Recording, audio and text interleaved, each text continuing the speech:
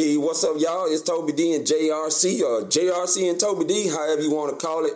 It is pound for pound, and yes, we are finally together. It's been a minute, and we just want to shout out to all of those, by the way, that helped our last video go up to almost 9,000 views. I've never had that done, even doing it by myself. And my man JR has helped me to accomplish that, as we are on this channel now together, officially doing what we do.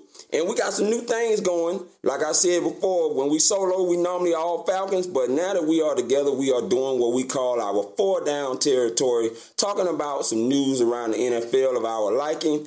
And we will cap it off with dropping F-bombs, Falcons bombs, that is, on you all. Because we know y'all want to hear about them Falcons like we always be doing. So first thing I want to do is get into some things, talk about around the NFC South. There you go. Because you brought up some things that could affect two teams' lines on the offense and the defense. And I'll let you go ahead and hook that up, JR. So for the first down of our 4-down territory, what we're referring to is the Michael Orr situation that happened this morning, where he tweeted out a picture. Didn't have a bunch of like information with it, but the picture was like the counter full of pills, and you know, it was like symbolizing like this is what we have to deal with as players.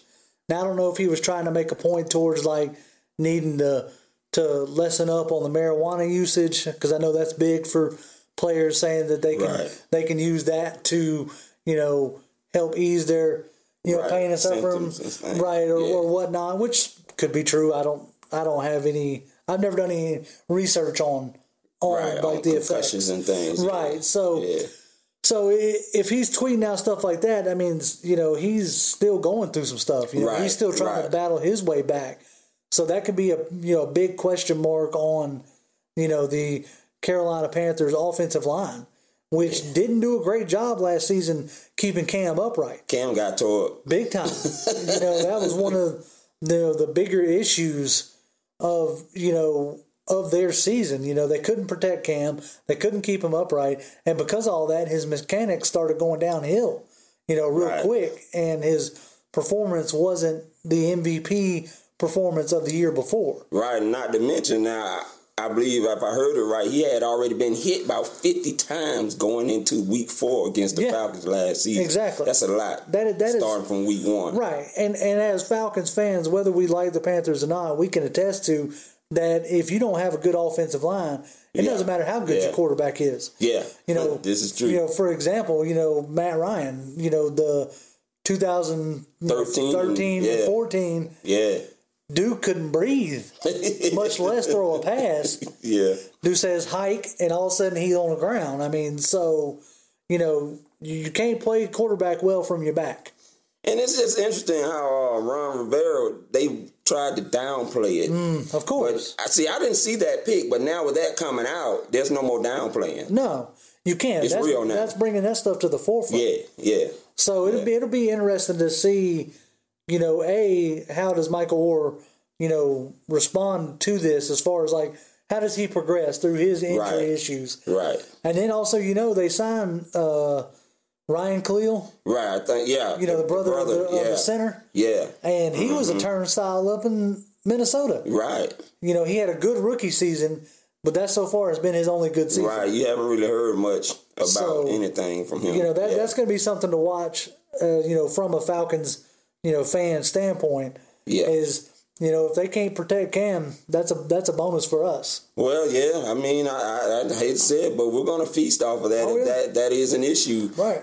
Because we pretty much feasted off of it last season. Right, exactly. I mean, other than that first down he got on us, and when he taunted Deion Jones, which was a rookie at the time. Yeah, he paid for that later on. And he sure did. 2-point conversion. He got knocked out. And... I mean, and that just brings us right back to the other thing, dealing with the Lions again with the Nick Fairley. Right, Nick Fairley of the Saints. I mean, he has I haven't heard exactly what his heart condition is, but there's a heart condition that he has where at least 2 doctors have told him he doesn't need to play football anymore. Right, that's serious. He's seeking a third opinion. Exactly. So, I mean, if you're seeking a third opinion, that means your first two wasn't what you wanted to hear. Right, and if you look around this NFC South, and I was thinking about this the other day, look at what they've done. You got Chris Baker, who was signed with from the Washington Redskins over to Tampa, what shocked me. Right. You know what I mean? And him teaming up with Gerald McCoy, and then you got you sitting over there already in Carolina when you got K'Wan Short, who got a big payday. Big payday. And I may butcher his name, Star Latolele. That's pretty good. I think that's about as close as I can get. I won't even try to and that's a power interior duel over there. And then what the Falcons did, now it still remains to be seen if Dontarie Poe could return to a 6-sack season like he had his rookie year. Right. But we'll see him teaming up with Grady Jarrett. But now Nick Fairley, when you looking at something that could have been potential, I hate to say this, but him and Sheldon Rankins, that could have been dangerous. And still could, depending on if his third opinion comes through. And then also, it really depends on what he wants to do. You know, we're hearing that he's looking for a third opinion, but, I mean, in that situation, you could get a doctor to tell you what you want. Well, pretty much. You know what I'm saying? Yeah. So, yeah, I will say this, regardless if he's a Saint or not, I hope he does the right thing for himself. Right. You know, right. Because, you know, football is great and all, but life is a little better.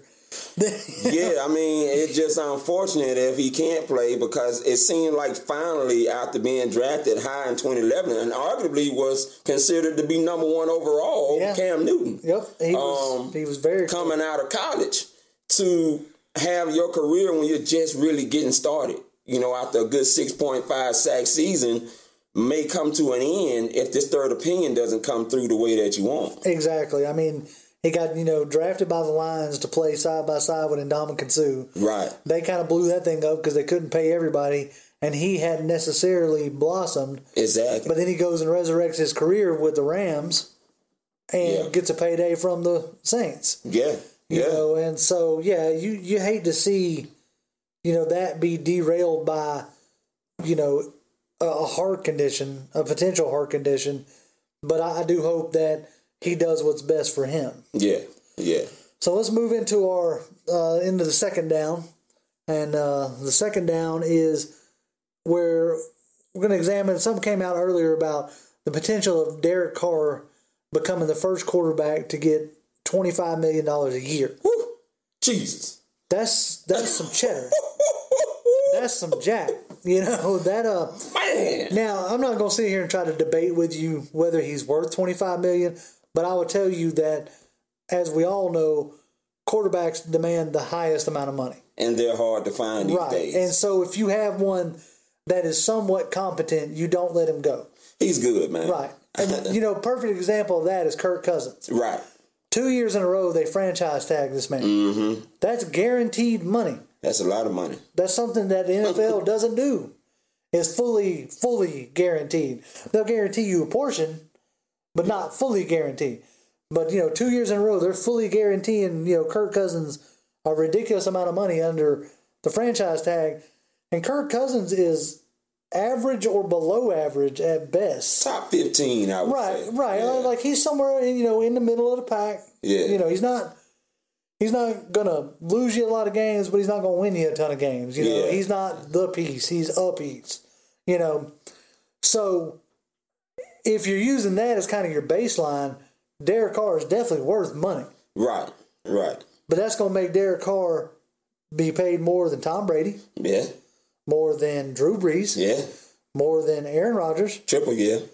And more than Matt Ryan. Quadruple, yeah. Right. So what a lot of people would consider to be like, the top echelon quarterbacks. Now, for a lot of people, Ryan just kind of stepped into that. I felt like he's been there longer than most people felt like he's been there. Right. But, you got Derek Carr getting paid way more than the top 5 guys in this league. Yeah. Now, who's to say if he doesn't break his leg last year, that it may have been the Falcons versus the Raiders? Yeah, and it could have been. And what a storyline that would have been after Tampa won against the Raiders. Exactly. So that could have been a storyline. Unfortunately, that did not happen. Right.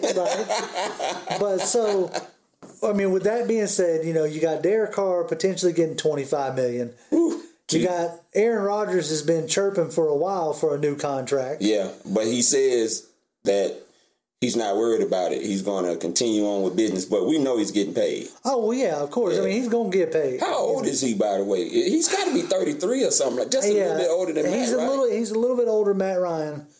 Because if Matt Ryan turned, 32 or something 32 or 33. Yeah. So Rodgers got to be getting closer to that 35 range.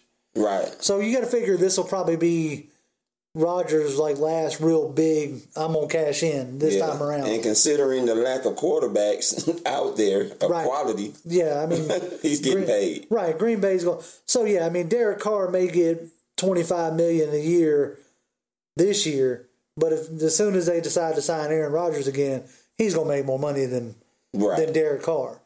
And then I would almost go on a limb and say, either if it's not this year, then next year when they extend Matt Ryan, he's gonna get more than 25. Especially if they made the Super Bowl again, I'm going on record right now. And I'm saying I believe they are gonna make it again. We're gonna talk about that during them F-bombs. You just watch and see.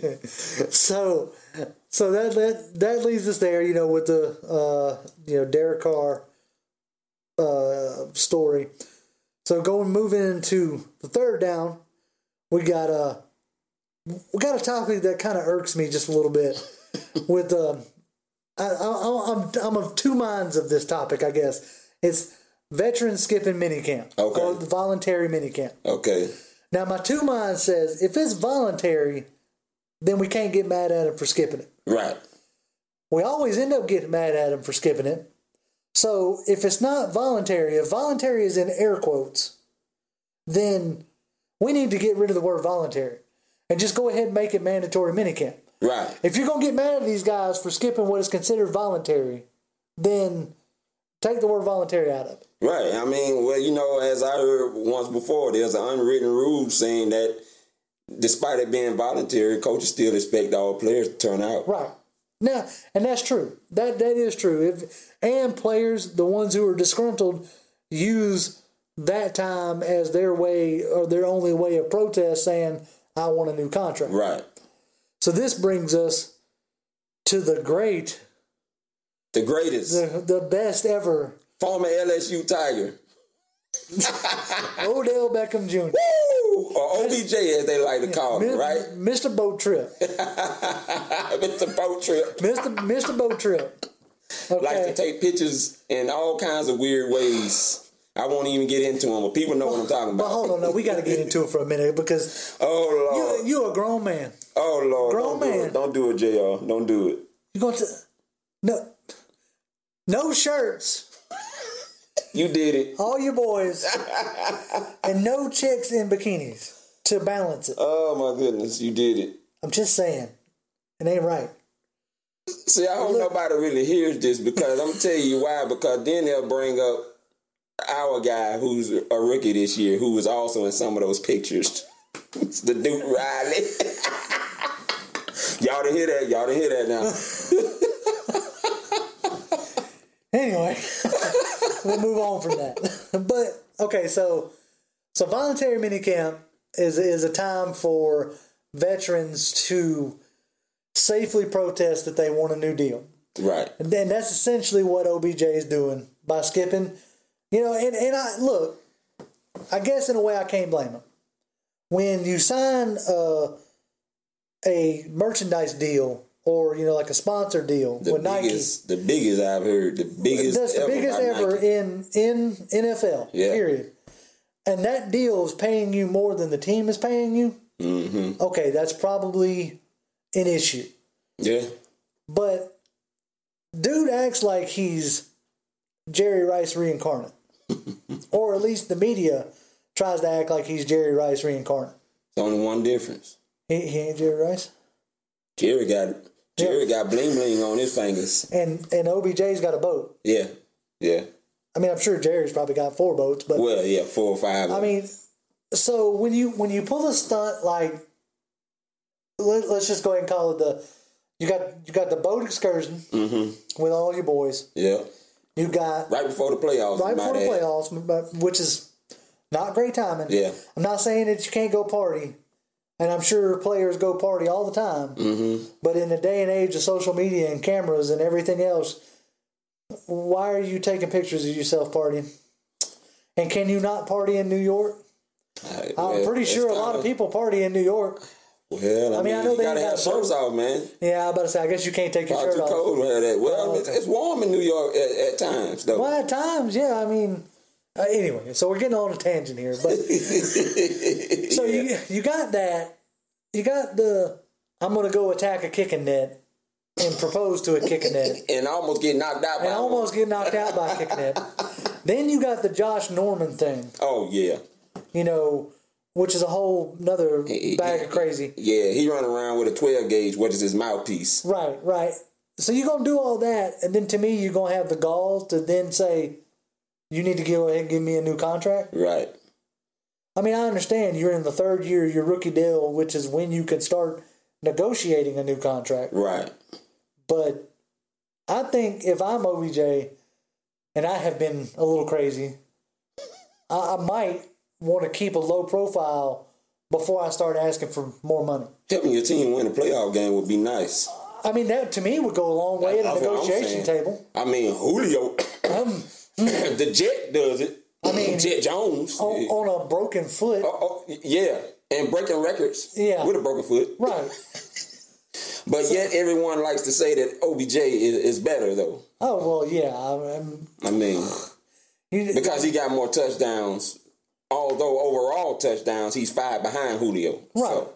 And Julio, I don't know what it is, whether it's been the offensive coordinators we've had or I don't know if it was a Matt Ryan thing for a while, but Julio, for whatever reason, isn't as big of a red zone target, which is something that we could talk about in the F-bomb, which is Sarkisian making that statement. Yeah, we can definitely get in there because I have my theory. There you go. On that. All right, so we'll hold that till then. Yeah. So not only do you got OBJ holding out, from what I understand, you got Olivier Vernon of the Giants deciding he doesn't have to go to voluntary minicamp after the Giants backed up the Brinks truck and dumped it on his front. Money. Yeah. So, I don't know. That's just something that annoys me. And I guess that makes me grateful for the team and the culture that we have. Man, what you talking about? Because, Julio Jones recovering from, foot surgery is out there on the practice field doing his recovery stuff. And then when he's not doing his recovery stuff, he's coaching up the other receivers and being that... being that role model. Exactly. Even as far as talking with Devontae about his contract situation. Exactly, because he's been there in 2015. Right. So, I guess that just makes me even appreciate our guys even more. Yeah. And our culture even more. So, okay, so now we're moving into the fourth down.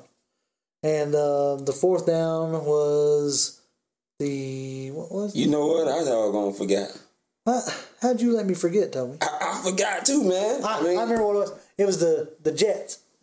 Are the Jets trying to tank before the season even starts? You know what? That's why we forgot. Because it's the Jets. Jets forgot they were a team. And they just dumping everybody that they can get off. Right. I mean, in one fell swoop, you're saving, $65 million? You're basically telling your fan base that we're going to go ahead and throw. Might as well pack it in for the season. Don't even go. Get ready for the draft already before the season starts. You're floating around trying to trade Decker.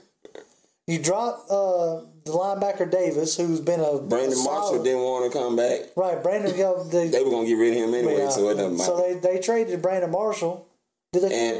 No, Brandon Marshall left. He decided that he didn't even want to come back. That's what it was. I think the linebacker, David Harris, I think that's his name, David Harris. They released him. Now, he was a pretty good linebacker he was for quite a while. He was a 30-year-old solid linebacker. Yeah, especially on the Rex Ryan. Right. I mean, if I'm not familiar with who they drafted, but I don't believe they drafted a linebacker that I can think of. They did. Was it high in the draft? Yeah, it was a guy that we wanted. And if anyone can remember who that guy is, because right now I'm drawing a blank on that. Big time. Comment it, please. Yeah, I was about to say, if you can comment down below, that would be great. Because he has not, the guy that they drafted so far has not shined yet. Right, that was...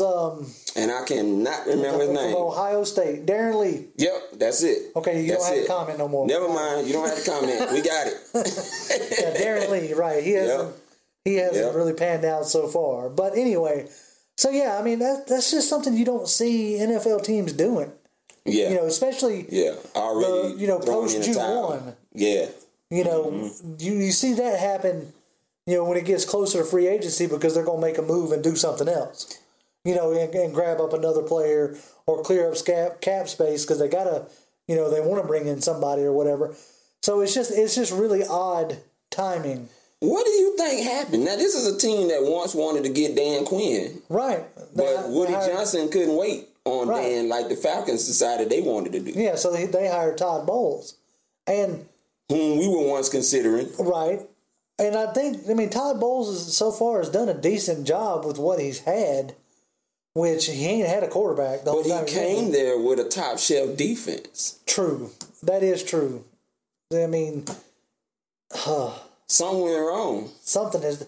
I don't know. Okay, so Todd Bowles he's got more of an attacking style defense, right? Like he sends a lot of I thought 5-6 man pressures, right? Like more blitzes than anybody else. Yeah. And so with having more blitzes, you know, sending more blitzes than anybody else, you're really predicated on your cornerbacks at that point. Right. They got to hold up. Right. In Arizona, you have Patrick Peterson and you know the backfield of Cromartie, Patrick Peterson, you know, Tony Jefferson, and then I don't know if he was there. You know more of them than I do. I don't know if he was there when Tyrann Mathieu was drafted or not, but I think he was. I think he was his rookie season. Yeah. And so, but heck, man, they've dumped they cut Darrelle Revis. Yeah. Which, I mean, he needed to be. Well, not only his off the field stuff that kind of popped up, but the fact that he did not look like which is ironic that would pop up. But, you know, hey, we'll leave that alone. Yeah, won't touch that one. But they either cut or let go of Buster Screen. Right. And then Calvin Pryor. They traded Calvin Pryor. Yeah, they sent him over to the Browns. And the Browns, man, sneakingly, is building something over there. Yeah. I don't know how it's going to play out because we know the Browns' history. Right. But I mean, I got faith in Hugh Jackson. Yeah, Hugh Jackson might change that. You know, he's a good coach. Yeah, he is. I mean, you saw what he did with Andy Dalton and, you know, A.J. Green and all them. He kind of made them what they were because you've seen what they've been under Gunther, which hasn't been nearly as good as what Hugh Jackson had. And you saw what Hugh Jackson did in the, years ago with the Raiders. Right. Before Al Davis was crazy and fired Hugh Jackson after an 8-8 season when you haven't done anything. Anyway, that's the Raiders of then. Maybe the Raiders of now are better. They're better. They're better, man. I mean, under Jack Del Rio, they are better. Right. So you got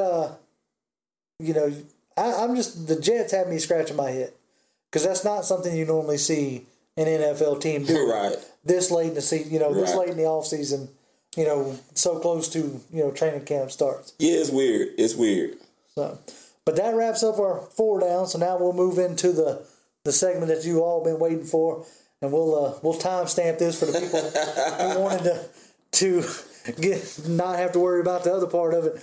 But the F-bomb. Yeah, we'll move into the F-bomb segment, and we'll start out with a few things that have come out this afternoon. I think we should lead off with the biggest news, so to speak, is the Vic and Roddy situation. Yes, and it is only right to do it exactly like that. This is a continuation of what went down in this fiery Georgia Dome on the last game of the season when we was whipping up on them New Orleans Saints. Mm-hmm. That we honored both those guys riding in on the same vehicle in the Georgia Dome, Roddy White, 84, and Mike Vick, number 7. Yep.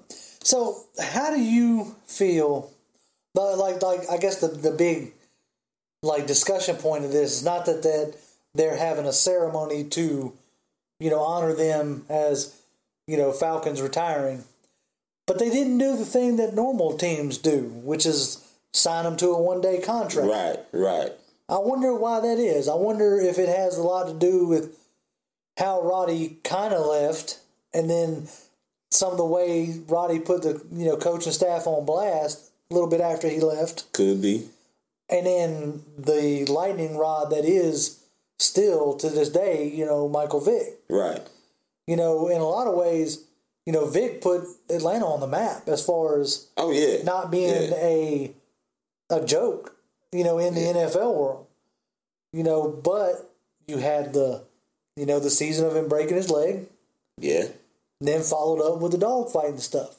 Yeah, two rough ones. Right. And that left a bad taste in a lot of people's mouths. Yeah.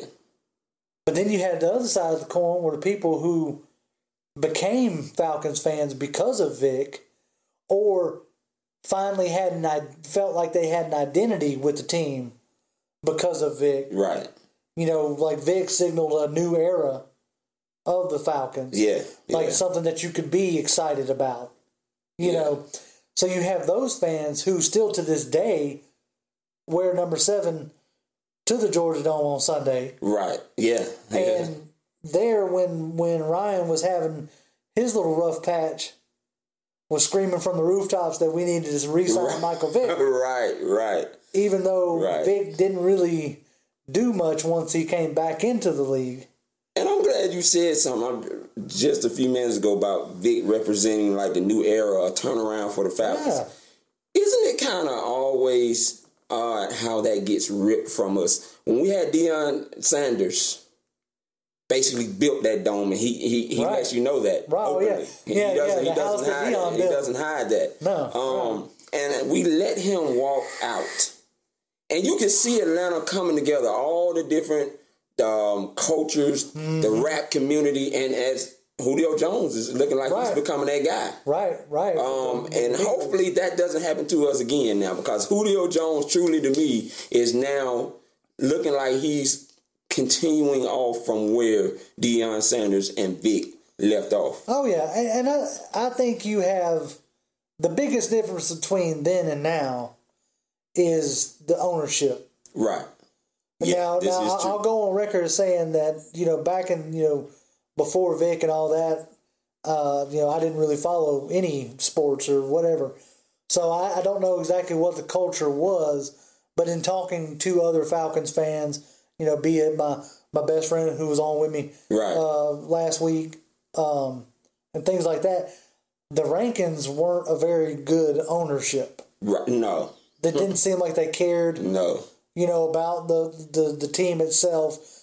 It was more of a dollar sign in a ledger book. Yeah. Versus something that they were passionate about. Which is cool if you like Arthur Blank and you know how to properly build that. Well, see, but Arthur Blank, to me, in my opinion, he melted or merges both styles. Exactly. He has the business sense and the passion. Exactly. I mean, because I can't remember the color scheme, but before Blank got there, the Georgia Dome wasn't red and black. Mm-hmm. It was like green and pink, and from what I understand, they sold other teams' gear at the Georgia Dome. Wow, see, I had never heard that. You know what I'm saying? Yeah, and this was there. Right. And so when Blank came in and bought the team, he started that culture change. Right. He started that shift of this is our house. This is our team. Paid, had the, however he got the money. Like I said, I wasn't paying attention then. But changed the color scheme of the Georgia Dome to be red and black. Yeah. And stopped selling anything that wasn't Falcons gear. Now, can you imagine going to the Georgia Dome on a Sunday when we're playing the Saints and being able to buy a Saints t-shirt? I don't want to imagine that. Right, but that's what was happening. That's what was happening. I don't want to imagine that there. And so with that being said, with the Roddy and the Vick thing, you now have an owner who cares. Exactly. I mean, when Vick broke his leg, Arthur pushed him out on the field in a wheelchair. Yep, Arthur did. I sure did. Not some staff person, not some... I mean, Arthur could have pointed at thousands of different people. And that goes to show you the relationship that they had. And so, to me, if somebody is that passionate and then Vic makes the mistake that he made. Right. Me as a person, I don't know if I could fully forgive somebody. Yeah. But I'm a petty person in that sense. Yeah. You know, I'm a I hold a grudge, you know what I'm saying? And so, you know, I think it's good on Blank to see that that's something that the fans want. Right. Because a lot of fans still very much identify with, you know, Michael Vick and the Michael Vick experience. And, you know, if you listen to any of the sports talk stations around here, you know, there isn't too many times that goes by that Vick isn't brought up still. Yeah. So he's still an important part to this team. And with that being said, he does need to retire as a Falcon. Yeah, he does, man. I mean, it really didn't bother me. I really hated the situation about the dogs. You know, but the way I look at it, man, everybody, they make mistakes, sometimes even bigger than that. Yeah. And you just got to learn how to rebound from them. And you're going to have to deal with some persecution from people because of whatever you do. If somebody knows you, and you're normally not a person known for doing certain things, or you've been doing those things and they've been kept secret for so long, and finally they come out into the forefront, then you got to be ready for whatever comes. Exactly. And I think he's handled that very well. He has done a very good job. He is very much a symbol of he did the crime, he did his time, and he came out a better person. Yes, he did. You know, and that is encouraging to see. I always use a metric of how you can tell if somebody's a good person or a bad person is not necessarily by their day-to-day life, but how they rebound from a mistake. Right, exactly. A bad person tends to blame other people. Mm-hmm. A good person tends to take the responsibility on themselves and change. Yes. And so I don't view Michael Vick in any other way than a good person. Yeah. You know, he made a bad mistake, but he paid his dues for that mistake. Yes, he did. And with that being said, I think he should retire as a Falcon. Now, if it's Arthur's prerogative not to have them sign a one-day contract, because he come out and said that he didn't feel like they needed to sign a one-day contract. Right, just to be part of the Falcon family. They're part of the Falcons family. Yep. And so, if that's the way Arthur Blank feels, I think if somebody tries to make a big deal that they didn't sign a one-day contract, have missed the point. Yeah, they missed the point. You know, they missed the point. So, you know, at least in my opinion. And one day that will come. You know, one day that will come. Now, I do believe now, however, that White may get his jersey up in the rafters before Vic. I think so. Because of the position he is in. And how crazy is that? I know Vic probably never really expressed it, but Roddy White was not a fan favorite at first when he got here as a Falcon.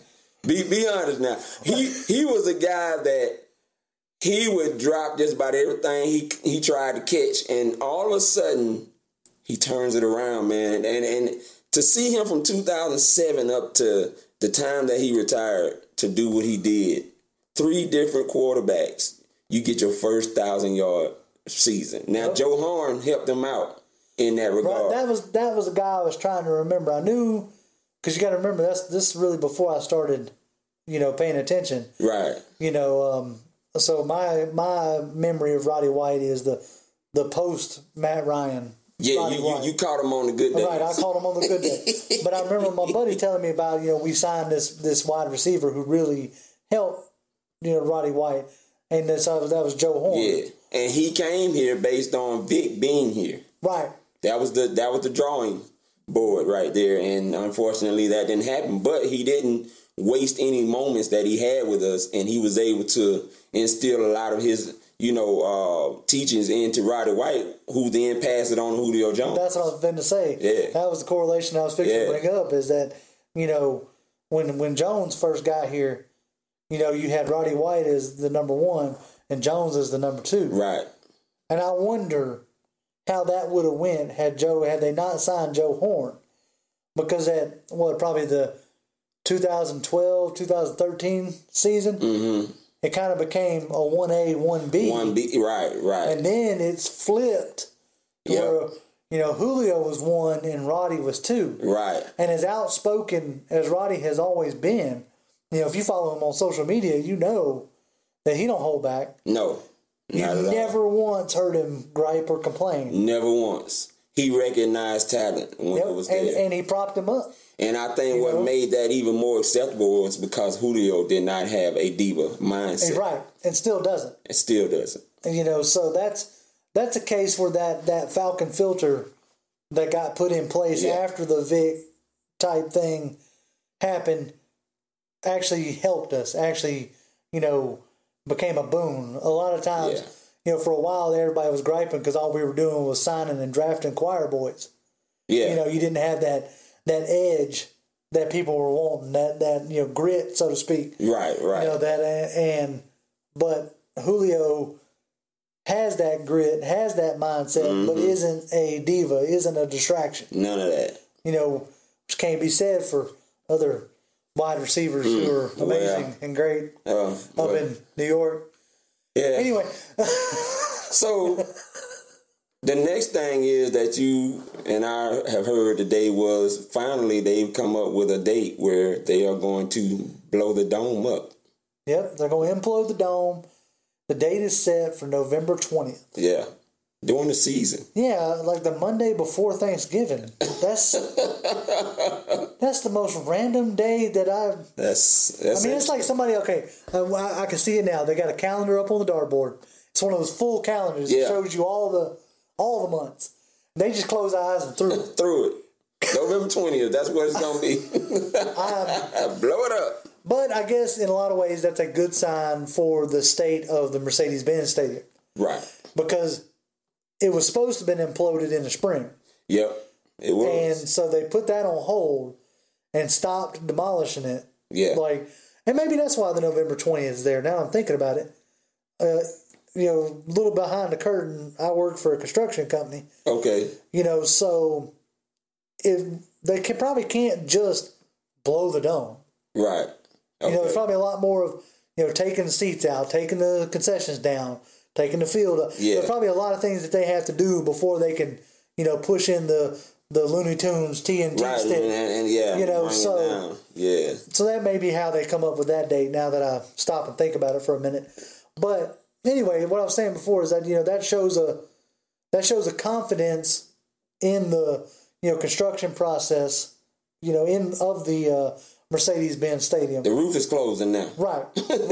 Well, I'll give some of you folks and my partner here a little insight. Okay, that like I said before, I work for a construction company.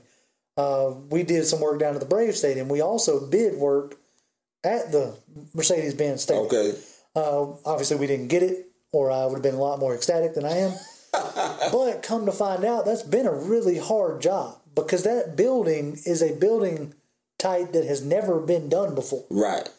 And when they engineered that roof, they didn't engineer it right. Okay. So they actually pulled in extra steel companies down there to work on that structure. Gotcha. And did almost around the clock kind of, work on that. So, that was a that engineering design that has never, like I said, had never been done before. So when you're doing something that has never been done, you don't know the problems that are going to pop up. Right. Yeah, you don't. So it didn't get necessarily engineered right to begin with. They have since fixed those problems, hence the roof is closed. right, moving in the right direction. Yeah, and then we get that third preseason game in there, which I don't know if I'm going to be able to attend, but hey, if somebody's willing to give us a ticket for me and JR, you know what I mean? Hey-o. Just going to throw that out there, Drop a little suggestion for you. A little subliminal messaging here. Tickets. Yeah. But, so I guess the next thing, on the proverbial list is we're in OTAs. Yeah. We finished up the rookie camp. Yeah. We're finishing up the voluntary OTA process. Yeah, today finished that up. Yeah, that finished up today. When does mandatory starts next week, right? Next week on the 13th. Okay. All right. So the mandatory starts next week. Some of the things that, you might want to keep an eye on when you're checking, your Twitterverses and all your other, outlets is, keep an eye on that right guard battle. Yeah. Because as it's gone through the normal OTAs, I think it's been Ben Garland. Yeah, and I heard, I believe Chris Morgan, the offensive line coach, had some rave reviews about the intelligence of Ben Garland because he's played both sides of the line. Right. So. And he's mentioned how intense those conversations have been with him and Alex Mack and the other guys in there. Right. So this could be, this could be Ben Garland's job to lose. It could be. It could be. So that's one thing to, to kind of keep an eye on, another thing that I saw that caught my attention, that really kind of had me scratching my head a little bit, as I saw a report that they've had Brian Hill returning kicks. Yeah, Keith Armstrong has said that he's going to give him a shot there because he loves the hunger that he brings to the table. He kind of reminds him of one of the linebacker that we had here. My mind is drawing a blank. My mind is drawing a blank right now.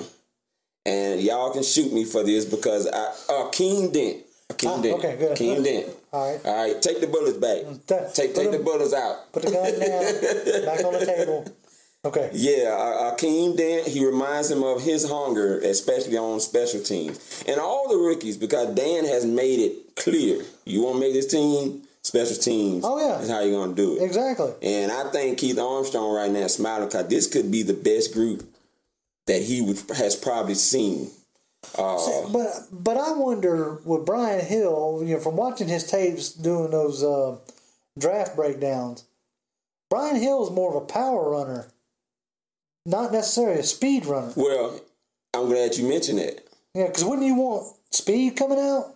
Yeah. Like that we had a Devin Fuller. Yeah. Who we drafted last year. Mm-hmm. Granted, he had himself hurt, got found winding up on IR last year. Mm-hmm. But, he's back. Wouldn't you want to give him a shot? Well, I'm glad you mentioned that because Steve Sarkisian spoke a little bit about that. Okay. And Brian Hill might serve a role in that fourth quarter as wearing the defense down and icing that clock out. Now, that sounds interesting, doesn't it? Yeah. Sounds like Dan Quinn might have learned something from a game that shall not be mentioned.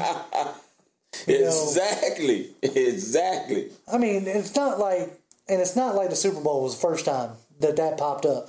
I did a video earlier this week about a Super Bowl hangover. Right.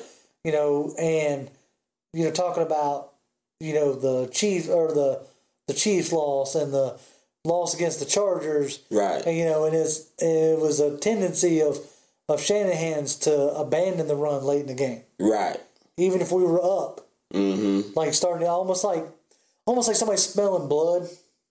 Does that make sense? Yeah, Like a shark smelling blood and just start attacking. Mm-hmm. And sometimes you can get yourself in trouble. Yeah, because sometimes that shark don't realize I got something in my hand you can't see. Right. I got a stun gun or something that you ain't got. And New England had it. Right. They stuck us with it. A few times. But, But I'm glad to see our coaches are learning from that situation. Well, the beautiful thing about Dan is he came in knowing that he has that freedom of being able to go through trial and error. Right. And most coaches don't have that ability to be able to do that. Now, he knows as a coach common sense. But he always preaches looking for doing it differently. Mm-hmm. Yep. And I think he wants to try it differently first and then come back to the coach sense if the differently doesn't work. Right. Because, kind of like what we were talking about before with the design of the dome, you don't know what problems you're going to have. Exactly. Until you try something you hadn't tried. Exactly. So, and that I think that the whole experience only serves to further grow. Yeah. Our team as a whole, really. So so you got OTAs. I'm trying to think of some of the more interesting things that came out. We heard from Julio Jones. Yeah. Speaking on, almost throwing shade. Yeah. In the most read between the lines kind of way. Exactly. Saying how it was much easier it felt good to be able to talk Right. to your, offensive coordinator that listens right. to you and your ideas. Right. And quote unquote not set in his ways. Sounds like somebody. Yeah. I mean, all those things that were coming out, man, it was so much more of what was not said than what was said. Yeah, it was. And I think the things that was implied make me feel real good about this, shift going forward. A much smoother transition. Yeah. Mm-hmm. Because, I likened it too in the video I did the other day, which I'm going to go ahead on record. Yes, I forgot to mention Alex Mack. I'm sorry that I forgot to mention Alex Mack being a very key part in the reason why Matt Ryan had performed better. Because, the guy could get him the ball. Right. In a normal hiking position, not bowling it back to him. Hey, embrace the suck. Own it. Own it. Look, you gotta own it. It's Tell the Truth Friday. I missed it. I'm sorry. I was trying to get a point across, and I missed that particular thing. That's anyway, funny. But we got to get to the defense. Okay. Because that's what people ask for us to talk about. And we've been, it's a lot, so much to talk about. It is. And I apologize to the guy who asked us about the defense, but we're going to talk about it. And that's why we're going to have timestamps. So when you look in the description, I'll have it labeled and everything where you can go and hit the timestamp to get straight to what it is you want. And let's talk about the defense. Let's talk about Dontari Poe and the weight.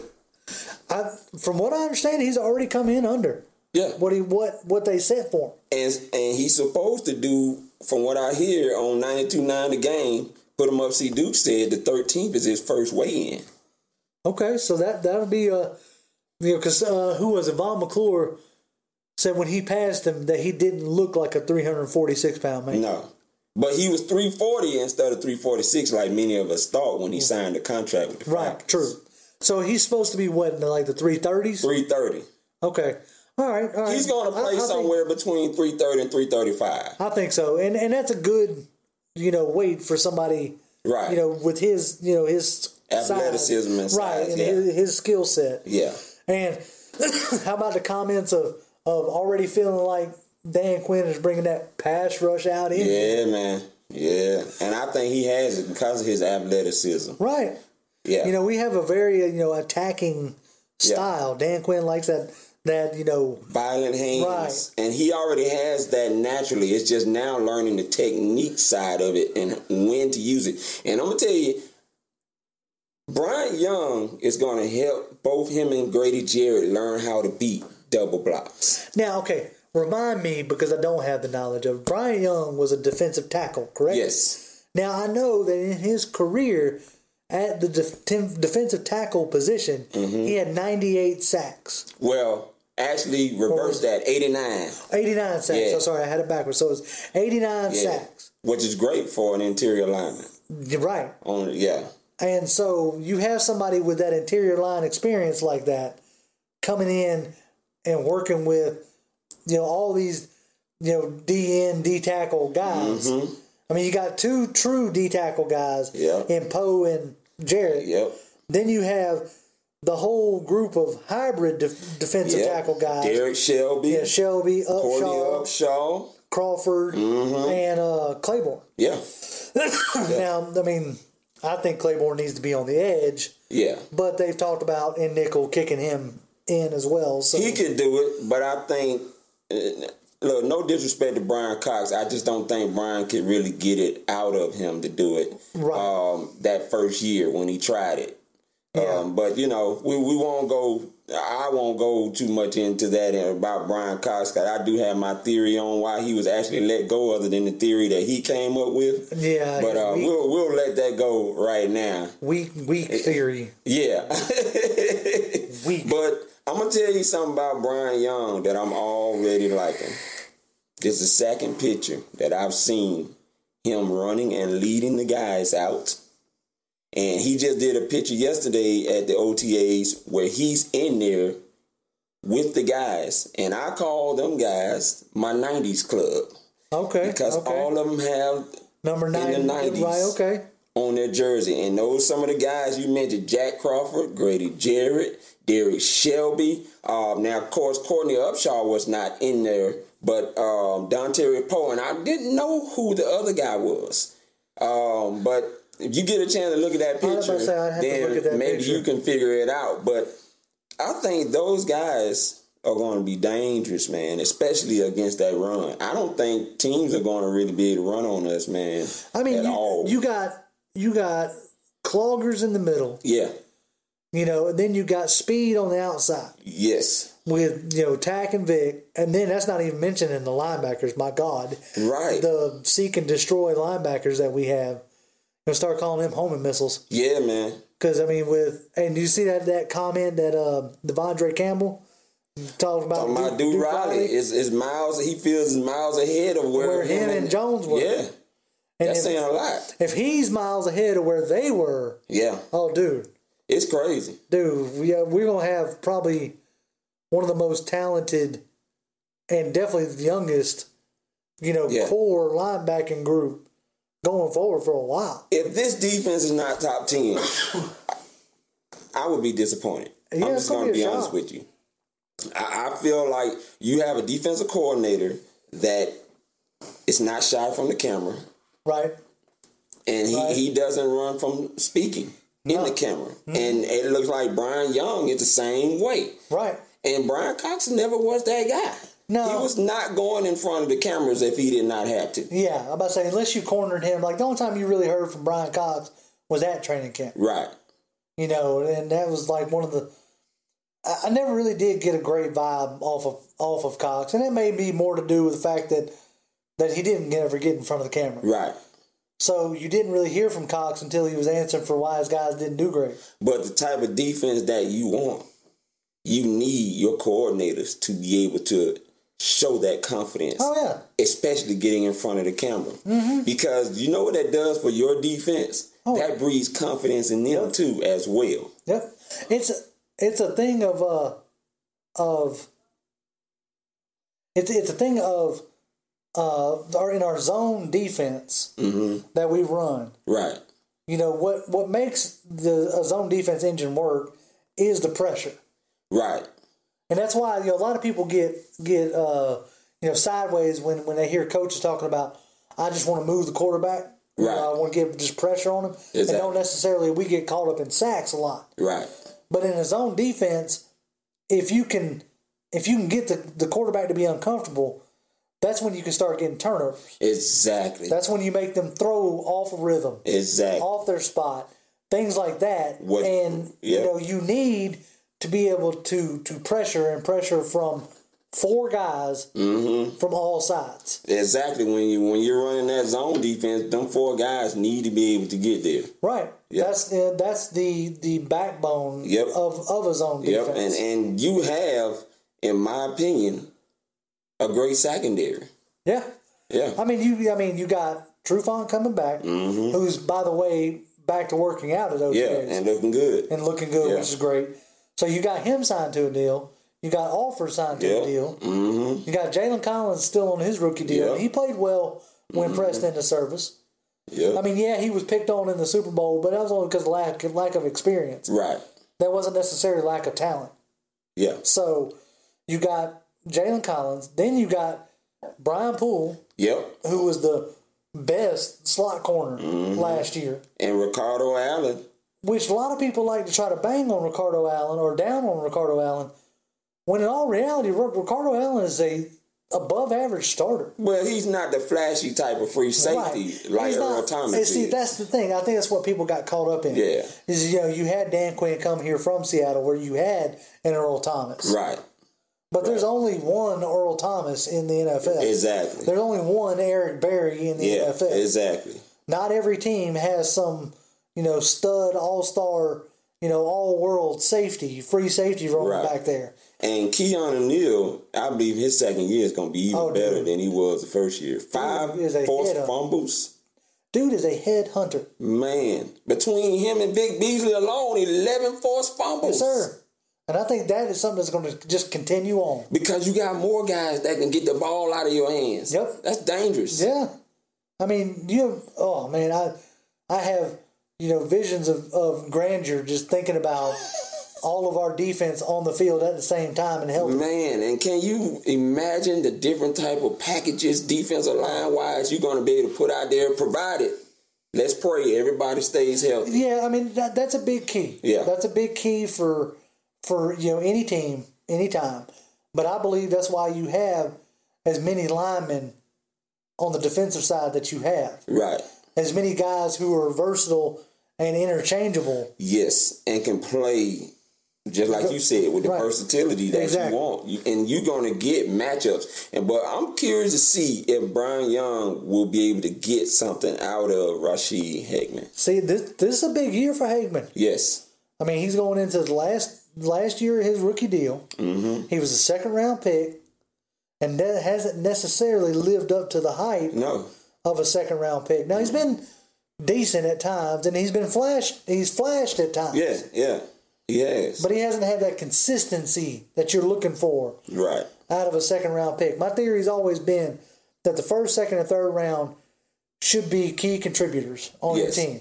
Yes. Past the third round, if you get something out of your fourth, fifth, sixth, seventh rounders more than just depth, then you've done good. Yeah. You've almost like won the lottery in a sense. Yeah, pretty much. But you got to hit it in that first, second, and third. Yeah, you got to hit it. Because different teams prioritize different people, differently. So you have a guy who has a potential first round talent may fall all the way to the third round. Right. Just depends on how the draft works out. Yeah. So I feel like you can get starters in the first, second, and third round for sure.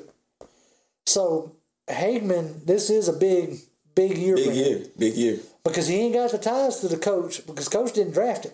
Now, I want to tell you two things. If the Falcons, in my mind, can get better at stopping defensively, they're going to be hard to deal with on Sunday. Screen pass. Yeah. Because a lot of teams like to use that against them, especially New Orleans and Carolina Panthers, who do it a lot. Right. When they're aggressive up front. And you brought Kamal Ishmael, who seemed to be real good at that. Mm-hmm. Dan Quinn showed the video on why he brought Kamal Ishmael back, and he showed him basically cutting down the yards on the running back from the Oakland Raiders.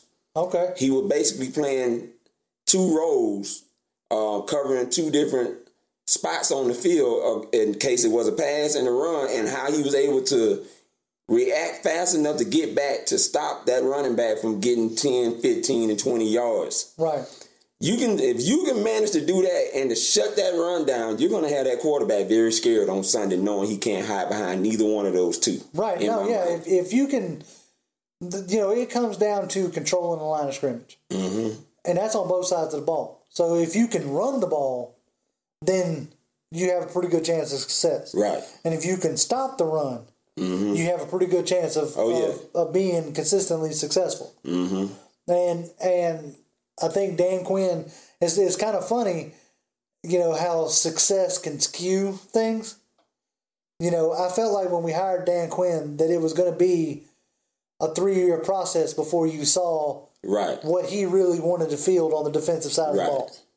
Yeah. Because of the inconsistency of Mike Smith not knowing what kind of defense he wanted to run, you had such a mixed bag, or like a mixed can of nuts. Yeah. Right? Yeah.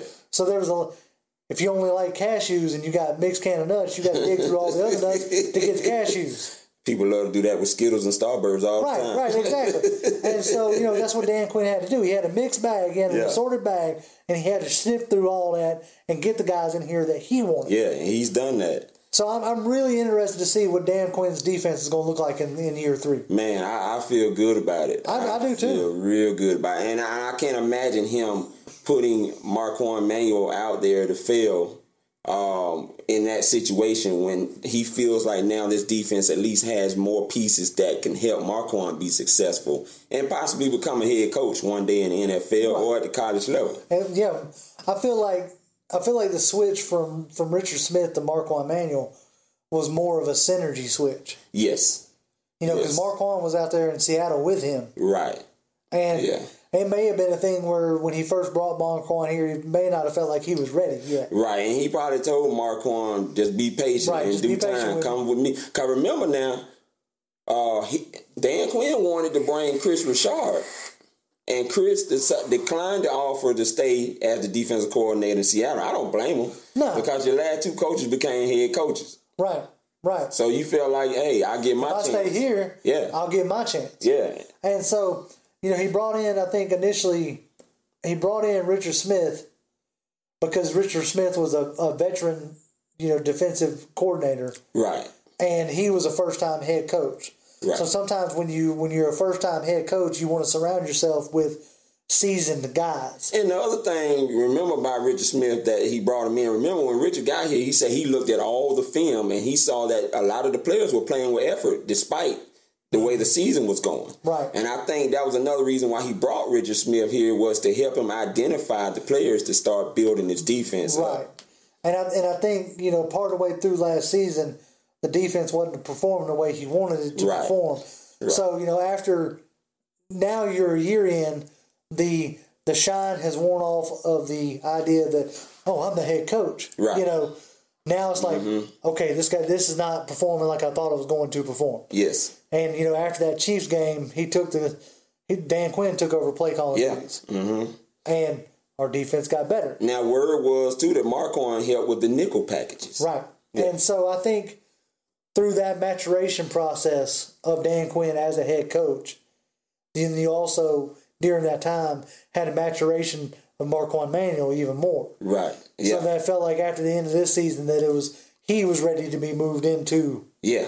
Which, like you said, was probably, potentially by design from the beginning. Yeah, yeah. Like, come with me, bide your time. I'll make you a defensive coordinator. Yeah, because think about it now.